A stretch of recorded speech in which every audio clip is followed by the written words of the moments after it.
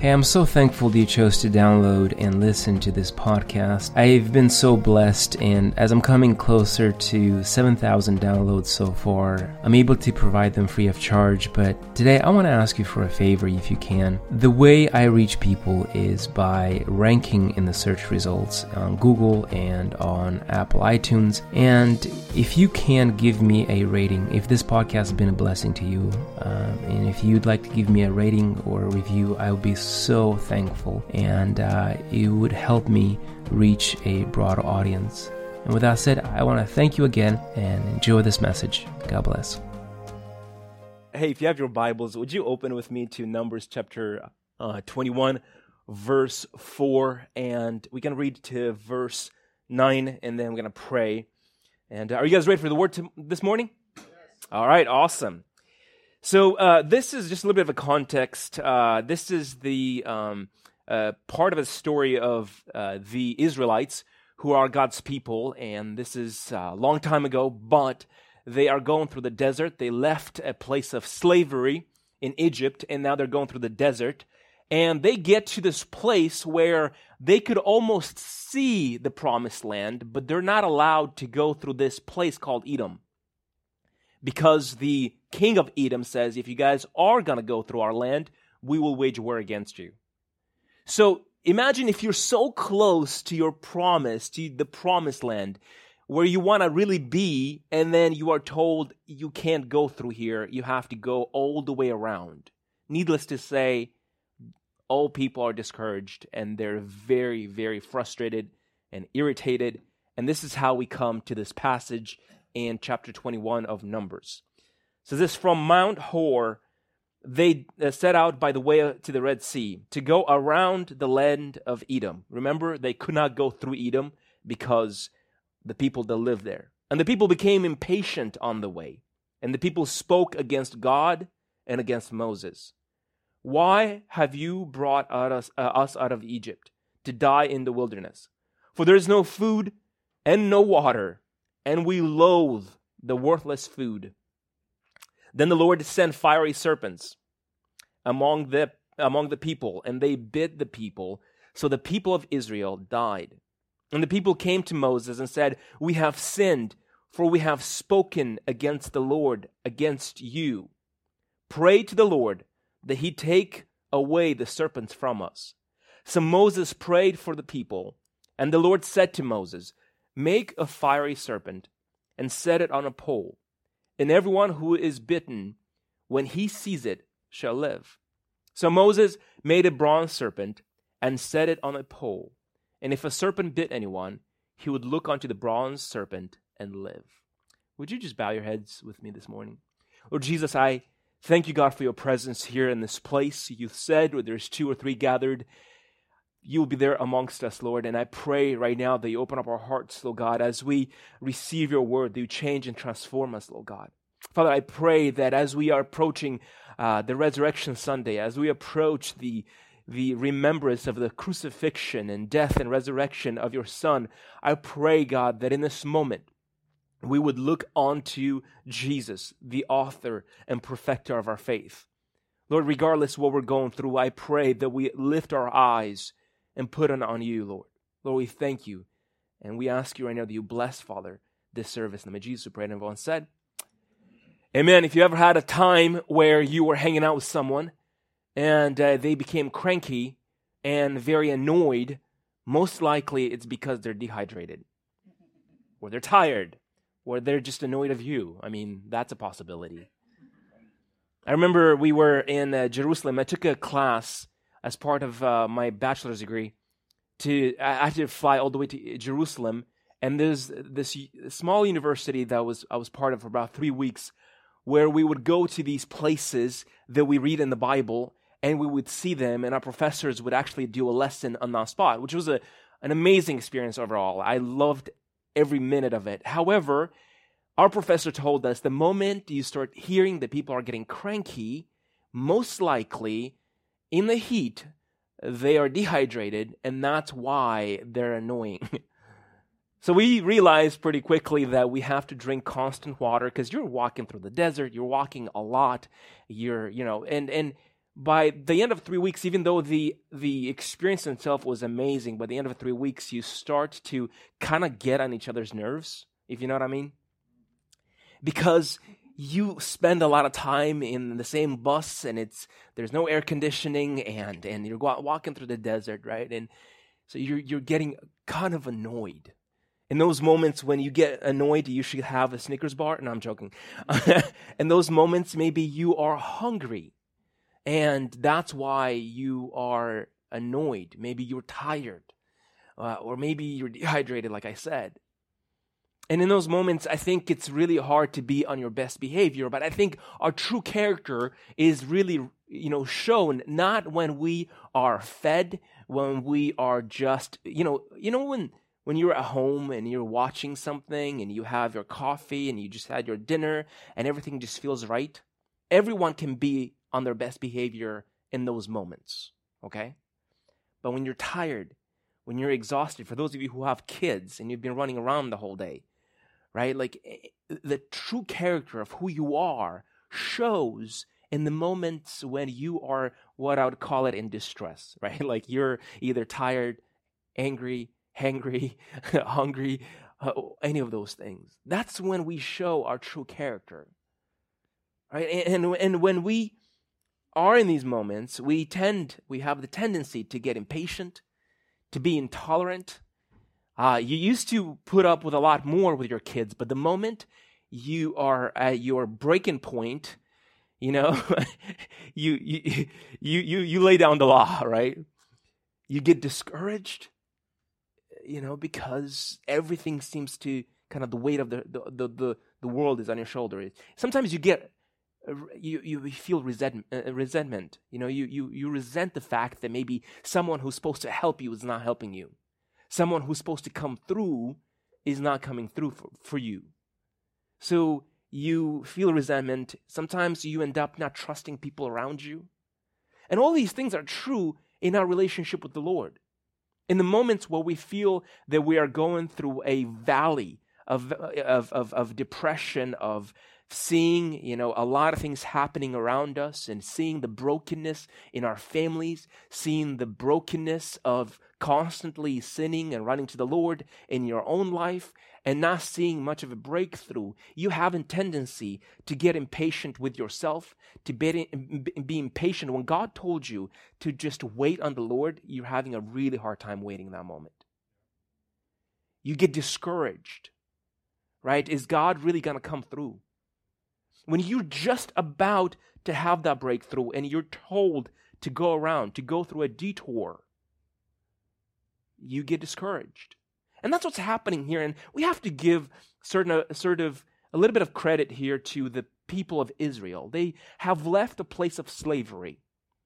However, I don't know if you noticed, a lot of times we tend to have this nostalgia about the good old days. Even though the good old days were not good at all, we have a tendency to always look back on the good old days, whatever you want to call that. So they left a place of slavery in Egypt where they were forced to labor. And now they're brought into this place of desert. And, they look at this and they forget the slavery part. They just remember the good parts about the good old days. They remember that in Egypt they had garlic. In Egypt they had different kinds of food. It wasn't just manna and quail like in the desert. So as they look back and they're thinking, okay, well, as long as we can get to the promised land. But the moment they're about to step into the promised land, they are told they can no longer go through this piece of land that they could just cross over. They're told to go all the way around. And obviously, this is the last straw that broke the camel's back, per se, right? Like, where they're like, I can't deal with this anymore. And they start to murmur. They start to complain. They start to complain not against just Moses, but also against God. And in their complaining, they start to sin against God. They start to look on all the provision that God has made for their lives there in the desert and start to despise it. They're not necessarily hungry. They say, we have no food because the food that we have is worthless to us. We hate the food that we have here. What's the food they had there? It was manna. This is the food that God provided out of heaven for them. And then one time they really want meat, and God provides quail. Right? And then they look at this and they start to despise this. And on one hand, my heart kind of goes out to them. Right? Like, if you've been through the desert for 40 years, and now, they saw so many miracles of the Lord, but they forget all of this. They forget about the slavery that was in the back in Egypt, and they start to complain. And I think a lot of times in our own personal walk with the Lord, God has pulled you out of your mud, out of your slavery, out of your sin, but then you are going through a dry season in your walk with the Lord, and you start to complain about the things that are happening in your life right now. If you ever been around someone who has had enough, and they're hangry and cranky, they start to complain like, well, this is just stupid. Everyone's just stupid. And you're like, what is wrong with you? You're about to kind of give up on all your friendships or on your spouse or on your family because you just think everything is stupid now. The problem is not that you actually think everything's stupid and everyone's stupid. You're just exhausted. You're just complaining because you just feel that there's nothing that you can possibly do to change the situation. Now, here's the two mistakes that they did, and we do too, is that they didn't realize that the whole going through the desert, it's temporary. That was never the intention. God didn't bring them out of slavery. The promised land was not the desert. That was just a time for them to pass through. This is a momentary affliction to them. This is something that they were supposed to go through to get to the promised land. And a lot of times when we are surrounded, when we have no peace, no joy, when we are inflicted with some sickness or disease, when we don't really see God's move in our life, a lot of times we start to complain because all we can see around us is problems. But I want to hopefully lift your eyes this morning and tell you the place that you are in, it was never the intention for God for you to be in. This is just a place you're passing through.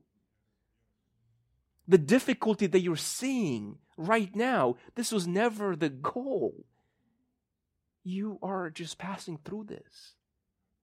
And the second thing they didn't do so well is they didn't remember all the goodness of their Lord.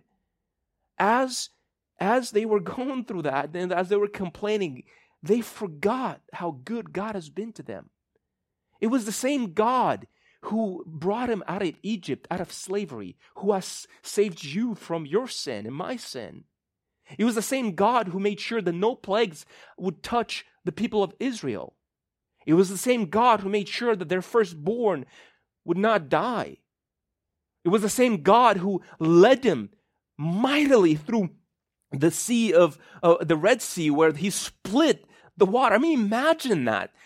Being chased by your enemies and God splits the sea for you to walk through it. That would be amazing, wouldn't it? They forgot that. It was the same God that they were serving who showed up powerfully on the Mount of Sinai, who gave the 10 Commandments, and then throughout the day he would show as a pillar of smoke, and then at night as a pillar of fire. It was the same God who has delivered them up until this point. And when they complained about, not having food, God provided food. It was the same God who provided for them in this transitional period. It was the same God who, when they complained about not having meat, he sent meat. It was the same God when they complained about not having water, Moses hit, the rock and water came out. They were witnesses to a lot of awesome things that God has done. But they forgot that. And I think as Christians, we time and time again, we do the same thing. It was Jesus who brought you out of your sin. It was Jesus who has delivered you and your family. It was Jesus who provided for your finances, for you to have things. A lot of times when you're surrounded by your afflictions and your problems, and when you have no peace, no joy, in that moment, you start to forget all of that. And that's what they did. And as a judgment for their sin. Now, I want to just qualify this and tell you that in the Old Testament, God made a promise. If you follow me, you will get blessings. If you serve me, you will get blessings. I will bless you. It was a blessing versus a cursing thing, where God said that if you follow me, if you worship me, if you just look unto me as the only God that you worship, I will bless you. However, if you don't, I will curse you. I will send you, because this is going to be the payment for your sin. If you do not worship me, I don't know how more plain I want to put that, and I want to make that a big point this morning, because I think a lot of times we think that God sort of just sits back and he just observes all this. But in the Old Testament, we see God makes it very clear. You do good, there's a reward. You do bad, there's a consequence. And the consequence for your sin is death. And God says, okay, you complain, you don't want to hear from me. As a matter of fact, you really don't like me. You hate me. I've been providing for you. Okay, I'm going to withdraw my protection. I'm going to take my hand away from you, and I'm going to give you what you deserve for your sin. And he sends a curse. He sends snakes. Snakes on a plane.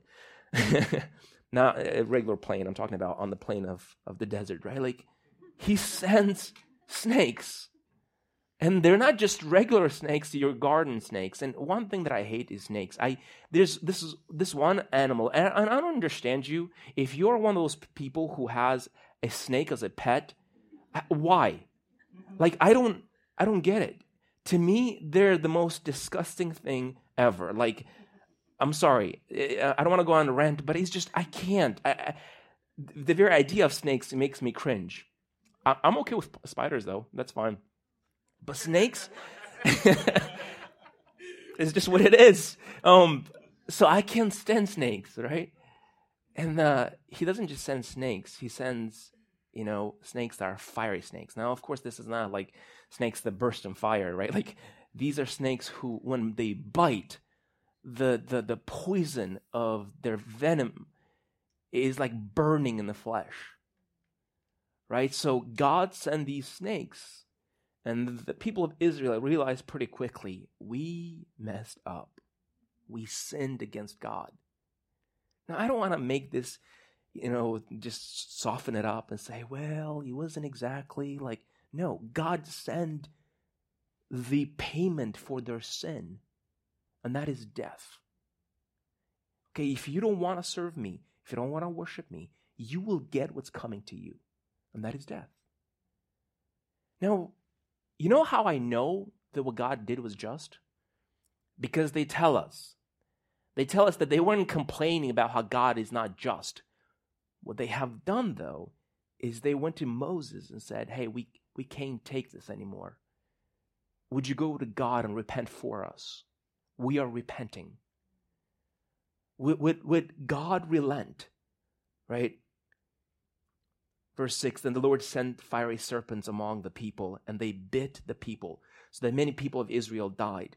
And the people came to Moses and said, we have sinned. They didn't say, God is unjust. They said, no, we have sinned. They realized that God has been good for us. And the only reason we have not been bitten by snakes up until now in the desert, the very reason we are still alive today, the reason we were not destroyed by other people in wars and so on, is because God's protection was on us. And because we have forsaken him, because we complained against him, because we have hated him, we have sinned. They're not complaining about God not being just here. They realize that what they've done is wrong. And they said, we have sinned, right? For we have spoken against the Lord and against you. And it's not just the Lord, it's also God's anointed, Moses, right? He says, we have sinned. And then he goes on to say, pray to the Lord that he take away the serpents from us. So Moses prayed for the people. So Moses goes to God because Moses is kind of like a type and a shadow of Jesus, right? He's the mediator between the people and God, right? He goes to God and he intermediates. He's a broker per se, right? Like he brokers a deal between God and the people. And God says, okay, I will relent. And here's where this whole thing gets kind of odd, but also really interesting. I would think that God relenting would mean that he just gets rid of the snakes. But that's not what happens. Look at this, verse 8. And the Lord said to Moses, make a fiery serpent and set it on a pole, and everyone who is bitten, when he sees it, shall live. So the very thing that's biting us, the very curse that is in the land, God is telling Moses, make a likeness of the fiery serpent out of bronze, put it on a pole, and as the people look unto this, they will be healed. Right? So Moses made a bronze serpent and set it on the pole. And if the serpent bit anyone, he would look unto the bronze serpent and live. And to me, it's kind of interesting because we see in the first, the Ten Commandments that we shall not make any kind of image, right? Like, is this people looking onto this snake on a pole and are they supposed to worship it? Like, what is going on? What's happening here? But God is setting the stage, and we'll get to that in a second here. But God is saying, okay, make something, a likeness of the curse that is biting the people and for people to look upon. Why would you want to ever look upon? First of all, I think snakes are disgusting, but why would you want to look onto the curse and then receive healing? Because you know why? Because God wanted them to confront the fact that stuff is not happening to them. They are part of the problem.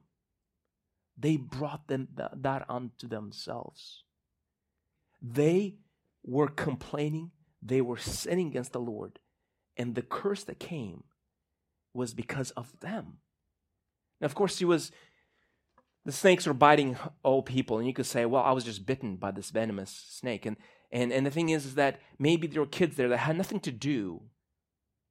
Maybe they had nothing to do with this idea of complaining against God. But all of them were affected. All of them were affected by it. So what's the point? The point is this, that a lot of times we look at sin as something that somebody else does who is evil. But we sin. We sin against God and we sin against other people. Now, of course, we get a lot of times the result of our sin. And some of this stuff is inherited. When a kid is born with some kind of disfigurement on their face, what has that kid done to deserve that? Well, they haven't done anything to deserve that. But because we live in a broken world that's affected by the curse of sin, the New Testament says that we are under the groaning of sin, right? This whole universe is groaning under the curse of sin, rather. Right? So maybe you are, what happened to you, some of the worst things that have happened to you, maybe it wasn't your fault. Maybe it was passed down to you through generation, through your family. But what I want you to recognize this morning is that we're not innocent bystanders when it comes to this. We've also done things that are sinful. We've also rebelled against God. We've also have complained and wanted to be away from our Lord and Savior. And because of that, God gave us what we deserved at times. Now, is this a message of condemnation? Just stick with me for now. Okay, because it's not a message of condemnation. Because the hope is that at the end of the day, God has given us something to look up onto and be healed. So Moses makes this snake out of bronze. He puts it on a pole. And as people look unto it, they are being cleansed. They are being healed. And they don't die anymore. Now, did Moses go up to say, hey, you can't look up on this? No. Did he kind of separate who can come and look on this snake? No, he didn't do any of that. Anyone who would look upon this snake would be healed. Now, what do you do if you have a bite and you know that you're about to die? Well, you look at it and you baby it. And you're so focused on that one thing. If you ever had any kind of injury, you know how you move around that injury. Right? So a lot of times when we are going through life and we are bitten by the venom of sin, we are so focused on how we can make that area better, how we can self-medicate ourselves. And it says the people who were doing this, where they constantly looked and they were so focused on their injury instead of looking onto their deliverer, which is God, but this was just a symbol, they died. So the next thing I want you to realize this morning is, yes, we are part of the problem, but there's salvation for all people. God did not say, hey, if you are Russian, Moldovan, or this, you cannot have access to this. God did not separate who can have access. Anyone who looks upon this fiery serpent on a pole, they will be saved. Now, what does that remind you of? That reminds you of the cross of Jesus. Now, to say that Jesus is a fiery serpent that saves is a bridge too far. I don't think Jesus is a fiery serpent who saves. But Jesus, we are told in 1 Corinthians, 2 Corinthians 5:22 says this, for our sake he made him to be sin who knew no sin, so that in him we might become the righteousness of God. So what were these snakes? These snakes were the curse of sin.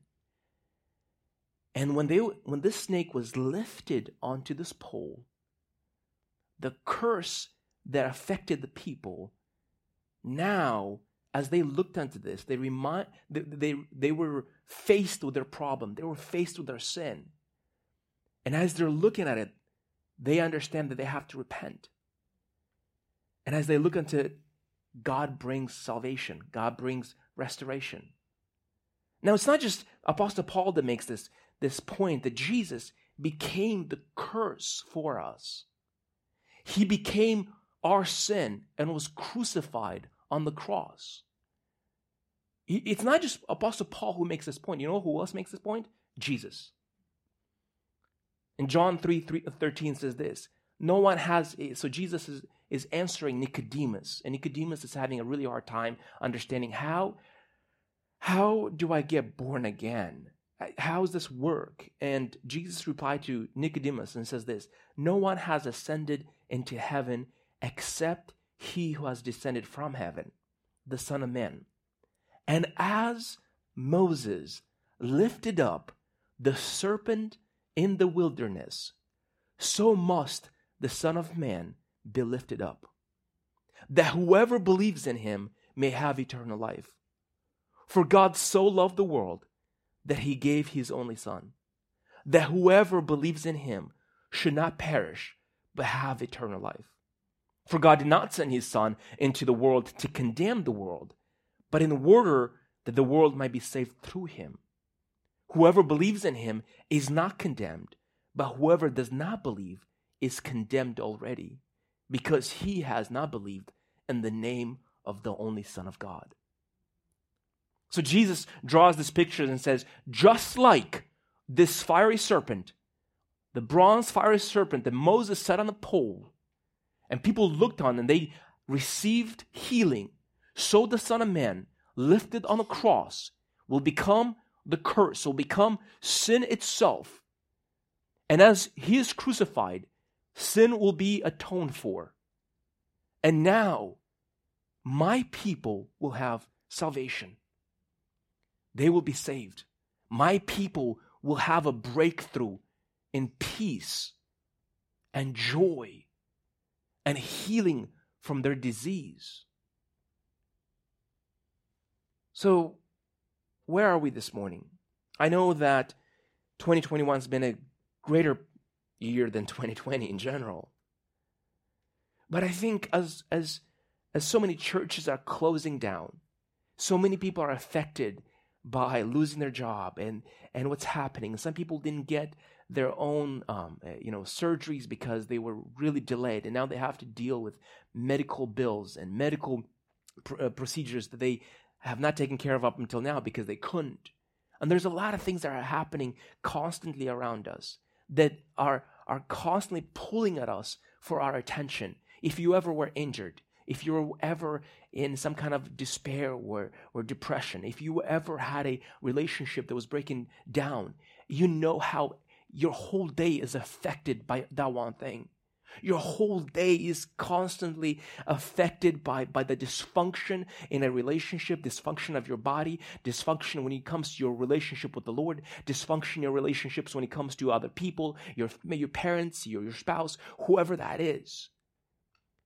What I'm hoping you would do is not be so concerned by the bite of sin that maybe someone has done something and that action has bitten you, or maybe you yourself have sinned against others, that you're not so concerned with that, but you look unto Jesus.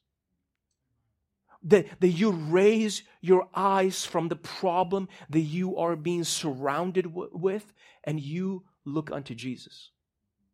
Just like these people who realize they have sinned.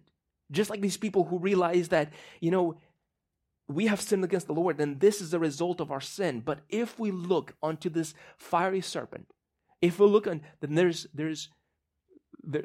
salvation, there's healing in that. So what I hope you would take this morning from this is that everything that is broken in our society, in our relationships, is a result of the curse of sin. And we all are affected by it. And we are not innocent bystanders when it comes to this. When you hear things on TV like, why do bad things happen to good people? Newsflash, there are no such things as good people. When people say, why did this thing happen to an innocent person? There is no innocent person. The thoughts that you have, the pornography at times that we watch and we have to repent for, creates a brokenness and it feeds the sex slavery. And people are being affected by this. The lies that we tell affect other people around us. The manipulation that we use to get other people to do what we want, that affects other people. I'm even going to go into all the other crazier sins when it comes to any kind of sexual sin. And that doesn't just affect you, your body, but also at times affects other people.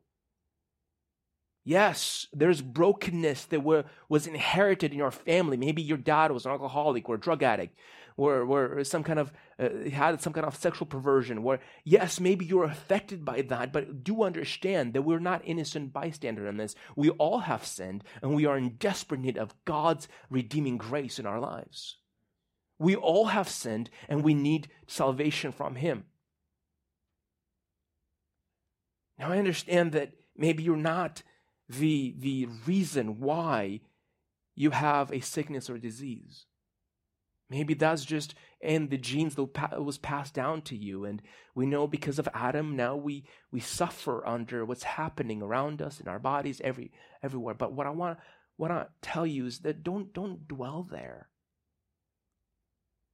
Do understand that there's salvation, there's healing, there's release, there is hope in your hopelessness for all of your troubles. God has provided for us a way to be redeemed, but not only that, He's also provided an answer to our relational problems. We also, in this church, we pray for healing of the body. If you came in this place and you need healing, come to the front. We would love to pray for you. There's hope available for those of you who have been going through depression. It's crazy to me how in this politically charged culture, we have always listened to, government, to economic experts, to health experts, but there's so many people that what we also need to understand is we need to listen to our spiritual experts, our counselors, because there's people who are committing suicide. Last week, it was just a really difficult week for me because I actually went traveling the week before that, and I came back, and there's one place that I really like going, is at the gym, because I feel like I do a lot of thinking there. But you also get to see people there that, I got to meet a whole bunch of people that normally I would not meet. And I met this kid who had cystic fibrosis, which is conditions of the lungs, who, since he was a kid, he's constantly trying to survive to make sure that his lungs doesn't fill up with mucus. And he was like, man, I'm in the gym working out, like I'm going to try to beat this. And I know the doctors didn't give me more than 30 years, life expectancy, but I know that I'm going to beat this. And we talked, a few different times, and, he told me he's a Catholic, and I shared about, our faith and about Jesus. And as we were, last time I saw him is right before I went on my trip, and he was getting water for his girlfriend. He says, man, I'm going to talk to you, but I got to get water to my girlfriend. I'm like, sounds good, man. And I came back and I was like, okay, his name is Brian. And I was like, okay, well, normally he comes around this time. And his friend, Nikita, comes up to me and says, hey, have you heard about Brian? I'm like, what? He's like, well, he committed suicide 5 days ago. And I was so upset. Like, my whole day I was like, what do you say in those moments? These are people that surround us, that are dealing with heavy moments in their life where they don't know how to handle them. And if the church is not preaching the hope of our Lord and Savior, if we're not reaching these people with the hope that we have in Christ. Came home and I was just, one of those moments that you just can't adult and you just have to sit in bed for the whole day. And the next day I hear somebody that actually went a few different times to our North Campus died, 28 years old, because of drug overdose. And we are surrounded by people who are drowning in desperation. We are surrounded by people that we go to the gym with, people that we go to school with, people that we go to work with. And we understand the sin is a reality. The judgment of sin is a reality. But what I hope that the church preaches is that also another reality is that we have a hope that it's eternal in Christ Jesus. And we will not preach self-help meditation and self-help. Those things have their place, but because discipline has its self-help, but it has its place. But we understand that when it comes to the hope of eternal life, there's only one hope that we have, and that is our Lord and Savior Jesus. Now, we don't want to look at symbols and shadows and start to worship that, because we understand that this fiery serpent that was made out of bronze became that. We see in Hezekiah, when Hezekiah brings the revival, I believe it's in 2 Kings 18, we see this crazy thing that happens where people start, 2 Kings 18:4 says this, he, Hezekiah, removed the high places and broke the pillars and cut down the Asherah pole. These all were idols, were altars set up to idols. And he says, and he broke in pieces the bronze serpent that Moses had made. For until those days, the people of Israel had made offerings to it. So what was meant to serve as a shadow, as a symbol, as a type of Christ, where salvation actually comes through, that is the cross of Jesus, the crucifixion, the death and resurrection of Jesus. They started to look at this bronze serpent, and they started to look at it as God, and started to bring offerings to it. And what at one point served as a symbol of the hope that will be brought through Jesus, then it became an idol, and people started to worship the very thing that was supposed to serve as a shadow of Christ. And we do that, I mentioned last time how if you have a specific way of doing service, And God shows up mightily and shows off mightily in that prayer meeting. You start to sort of form a system to this is what worked last time, must work this time too. And you start giving into this religious spirit, and then it becomes idolatrous. When we start to worship systems, when we start to worship a specific way of doing things, instead of going constantly to our Lord and Savior, those things that were meant to serve its purpose as a symbol or a shadow is just that. Imagine if, I think I have a shadow this morning, a couple of them actually. If you looked at my shadow and you realize, Slavic's got a knife, but actually I was holding a banana. Well, the information that you get here is so much more than you get from the shadow, don't you think? Because you see me in 3D. And you see the actual, how light bounces off of me and so on. Same thing here. Going to Christ is the real thing. We're not worshiping types and shadows. We are worshiping Christ. We look unto Him. So as we approach this Resurrection Sunday in the next few weeks, I pray that we would spend time meditating on God's Word. I pray that we would lift our eyes from our anxieties and brokenness and sin and disease and sickness, all of those things, and look on to Jesus, the Savior and perfecter of our faith, who for the joy set before Him endured the cross. He became a curse. He became the sin. He became the punishment. He took on the punishment that we all deserved. So I know that a lot of times you might, if this is your first time being here, maybe this is a kind of heavy theological message, and you're like, I don't even know how to pray. I mean, this all sounds interesting and all, but like, how do I even approach God? When can I just give you some good news this morning that He didn't leave you just to do this on your own. He gave us the Holy Spirit, the counselor, the intermediator who lives inside of us, who is in constant communication with Jesus, who is the intermediator between God and man. Jesus is the person who makes our relationship with God work. Because of our sin, there's a huge chasm between us and God. But because of what Jesus has done on the cross, we are able to step into His presence and God's presence without being killed and receive His grace, receive His mercy. So this morning, if you have no peace, if you're anxious, I invite you to come to the cross and look up to the cross where our salvation comes from. If you are sick this morning, I invite you to come to the cross and say, Lord, I don't know how this works, but I know that You can bring healing in my body. If you've been dealing with nightmares, depression, if you've been dealing with a spiritual oppression type, if you've been dealing with a hopelessness that you can't see past, I invite you to the cross. I invite you to look unto Jesus.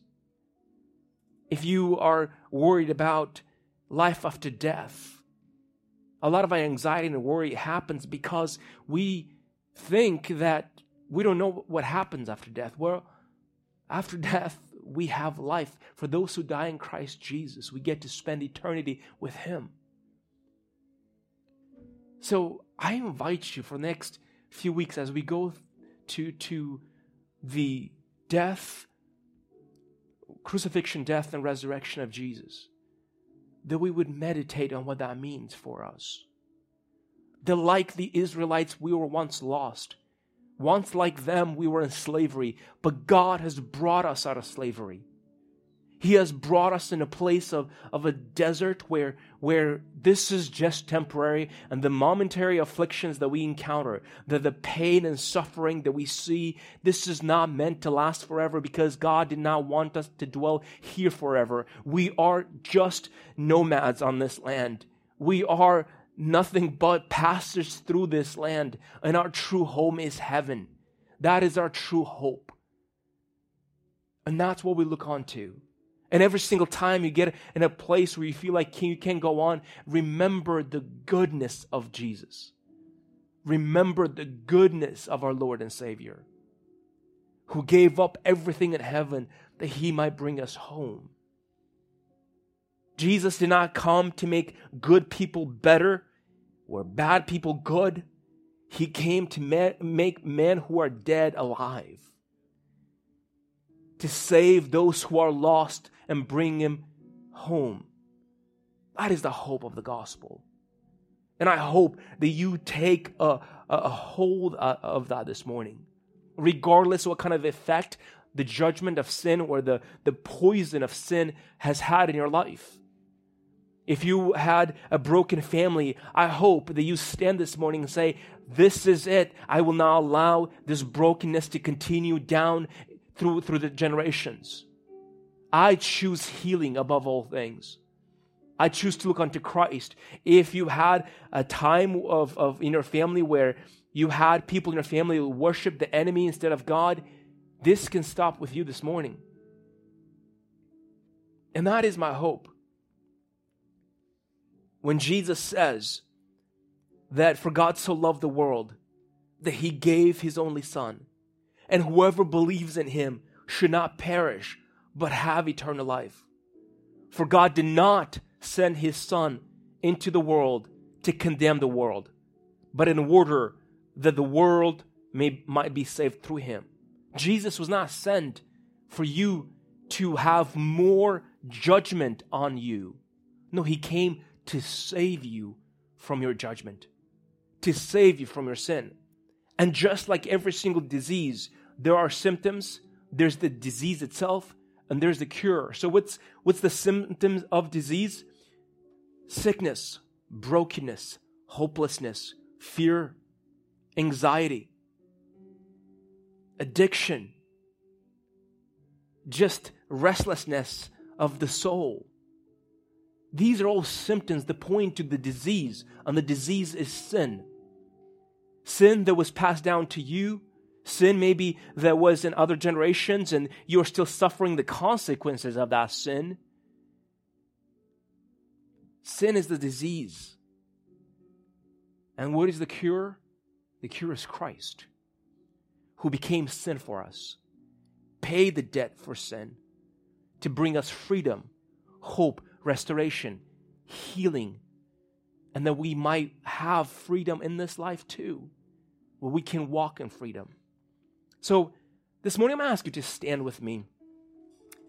And I want to spend a few minutes here, and I don't know how you came this morning, but if you are dealing with the symptoms of sin, I want to invite you to look at the true condition of our hearts and say, I'm dealing with a symptom, but yes, the symptom goes deeper than that. I have a disease. Sin that's unconfessed, or sin that was in my family that I have not rebuked. And today I come to Christ. I come to Him for healing and restoration, for freedom, for peace, for joy, for comfort. Thank you for listening to this podcast, and my hope is that this message inspired you to live in light of eternity. Please make sure to subscribe, and it would mean so much to me if you could rate and review this podcast. If you have an event that you'd like me to speak at, I would love for you to reach out to me via my website. You can also support this ministry via Patreon or the website. Thank you again, and God bless.